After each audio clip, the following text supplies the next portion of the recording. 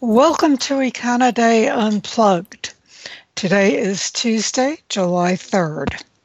I am Ann Picker, Econoday's chief economist, and with me today are Mark Pender in the U.S. and Jeremy Hawkins in London.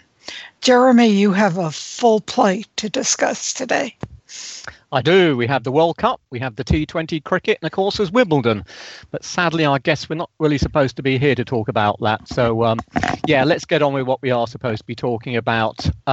Numbers first then. From the Eurozone, it's not the biggest period for economic data, but it was important last week. We had the update, the flash look at June inflation, and that was 2%, so up 1.9% last time round. But more importantly, the good old core rate, the narrowest measure in this case, that dipped to 1% from 1.1. In other words, it effectively means that underlying inflation in the Eurozone is still going nowhere. It's say 1.1% a year ago, 1% now, so really you can put a straight line through it. Indeed, it's been within a 0.8 to 1.2% range over the last 12 months. Now, a second quarter GDP, it's got to be said, not looking likely as if it's going to show much of a pickup from the first quarter. If people remember, that was a 0.4% quarter on quarter or 1.6% annualized rate. I guess we've got to say that it's not really clear at this stage if the economy is going to be strong enough to lift core inflation back to target, let alone actually keep it there. As we know now, the ECB is banging the drum about finishing its quantitative easing program at the end of this year, but at this stage, it's still a case of wait and see. Just in terms of the rest of the figures, I think the main sort of takeaway from the last week or so, the PMIs, these are just the final data. But what is becoming increasingly apparent are some of the comments to do with worries about possible trade wars. Now, for some countries, it's more important than others. But if we look at the likes of Germany, exports are about 45% of German GDP. Now, the DAX is down, almost 3% on the month. If we compare that to the Eurozone average as a whole, where exports are only 27%, the Euro Stoxx 50 is down 1.3%. So it is starting to perhaps hit now that trade worries are beginning to hit some of those economies which are more biased towards export growth.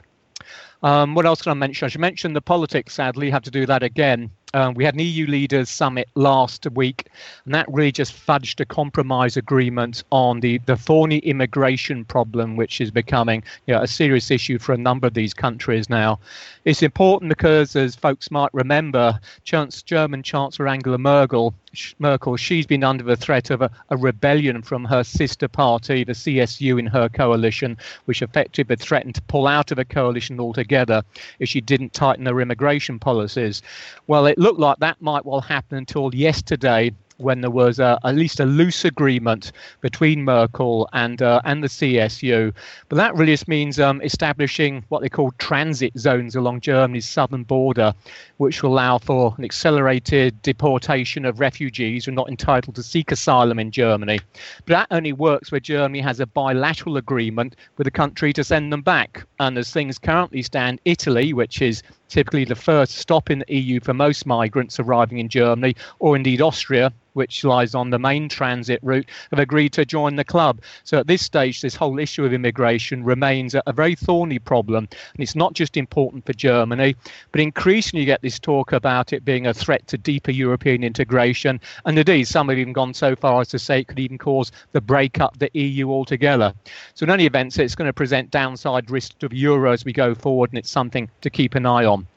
UK, not too many numbers, but it's, I suppose, the focus for most of this week is going to be Friday, when we'll get a key crunch cabinet meeting on good old Brexit. Effectively, we got to the stage now whereby they're simply running out of time to come out with a proposal that they can present to the EU as to exactly what they're looking for when it comes to how they're going to deal with the customs issue once Brexit has taken place. As we stand there saying that they've got this new compromise agreement between the two sides, which they'll be taking to Brussels, but we don't know any details of this yet. And if it can't be thrashed out and agreed upon at this cabinet meeting on Friday, as we've said in the past, but it's still perfectly true, we could actually see Mrs May standing down, or indeed at some point a potential risk of an early general election. With regards to the economic data in the UK, I just want to quickly look ahead to next week with regard to Tuesday, July the 10th, as that's going to see the first release of a brand new monthly UK GDP series. This will be for May, but it'll be released every month going forwards. So this will be an early look at how the economy is performing.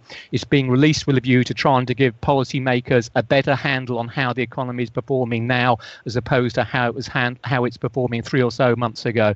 So this is going to be a new indicator for investors to look at. Say kickoff is for the May estimate, and that'll be out next Tuesday, July the 10th. That's it for me. Thank you, Jeremy.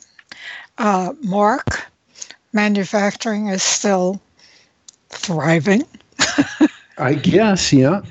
It's a difficult. The factory data, manufacturing data right now is out of the U.S. is showing definitely some unevenness, and I think it's was really evident in today's Tuesday, a report from Market Economics, the PMIs, the same outfit that Jeremy was referring to, or data that Jeremy was referring to.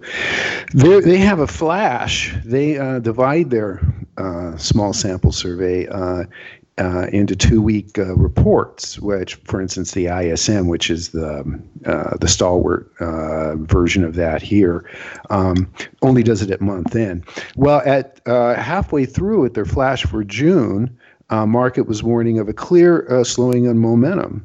And at that time, the Philly Fed report here, which is a report that comes out at mid-month for the current month reporting on June, had a very similar result.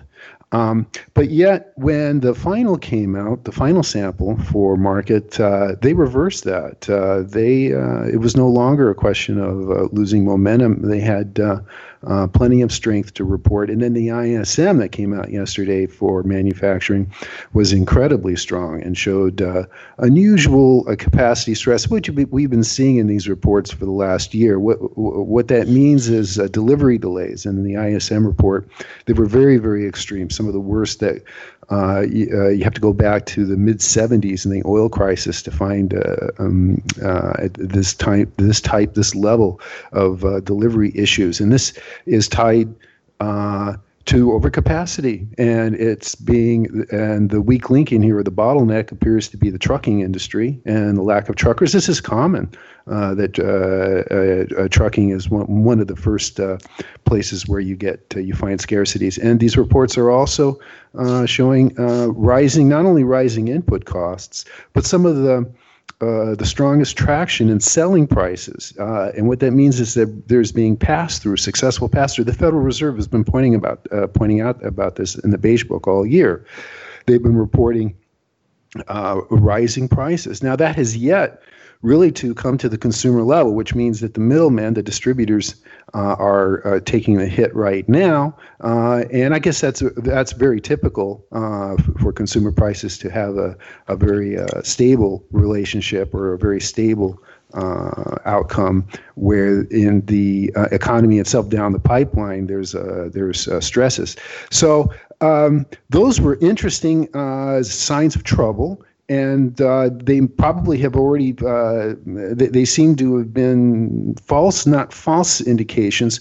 When you get a mix of data, like I think we're getting a little bit now, it's hard really to focus on one and to generalize from that single one. But if you look at them all as a group, you can see that there might be a little bit of trouble. And what little trouble there may be are very likely tied or in part to tariffs. Now, and as Jeremy was mentioning in the market reports, the PMI reports, there's lots of commentary in these reports of purchasers having trouble in their business. Lots of disruptions in pricing, lots of delivery issues, and it's a bit of a scramble. And the more the tariffs talk becomes, it builds, the more issues these have. If you look now at the factory orders, we had factory orders today, pretty moderate, I think, overall, a 0.4% rise. And that probably pretty much reflects the core of the report itself, which is mid-single-digit year-on-year growth, which is a respectable rate of growth, and is probably a welcome rate of growth considering the signs of stress that we're seeing. We probably would want a little bit of a slower growth. But if you look in there, you look in the details in there, you'll see a big unfilled orders now for primary metals. We had spikes in orders for aluminum and steel when those initial tariffs were put in place in March. We're seeing a little bit of a cooling in those order spikes, but these are being moved into inventories and especially into unfilled orders, which is an interesting dislocation. And the more of these tariffs that we get, the more of these kinds of dislocations we'll have, whether or not they meaningfully or significantly slow down the factory sector still has yet to be seen, what those effects are. So I think it's playing out. I just wanted to point out real fast here that one of the benefits or one of the big pluses in today's factory orders was a fourth straight very large build in unfilled orders. We were talking about that for primary metals. That's a small part of it.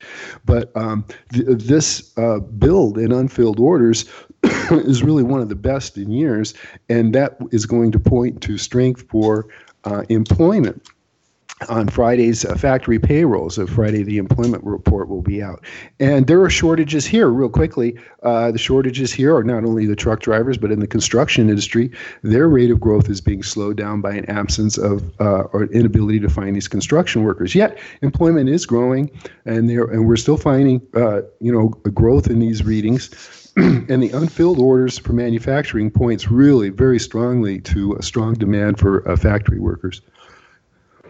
Mark, just ask you a quick one about, you're talking about, obviously we've got the potential inflation implications of tariffs. We got oil prices, which are, say 50% or so up from a year ago. I mean, why isn't that starting to feed through perhaps into the bond markets trading, since not so long ago we had this magic 3% number being taken out in the 10-year. No one seems to be talking about that anymore. No, I think it's a global demand for safety, and the U.S. 10-year Treasury, for instance, is a central depository of that, a central measure of that. With all this uncertainty and volatility in the stock market, and then you have these economic issues and unknown movement toward a trade war that no one has ever seen. If you see, some report, well, what is a trade war? And they're going to try to tell you what a trade war is. It's not part of our memory. It's not.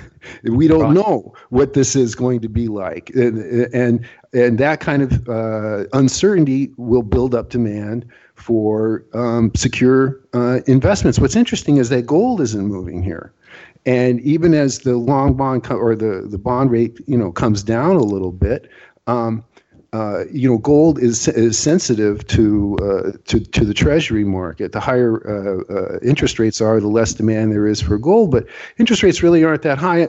Jeremy, do you have it, or Andy, any hunches on why gold isn't going anywhere right now? No, I've got to be honest, I don't. I think sometimes gold is seen as being a good inflation hedge, but it shows, I suppose, at the end of the day, people still don't really believe that inflation's out of control or it's going to go that much higher. It seems, if anything, although clearly your side of the pond is doing pretty well, as far as Europe's concerned, there's still a genuine concern about growth, and that's just been exacerbated, as you were saying, by talk about a trade war.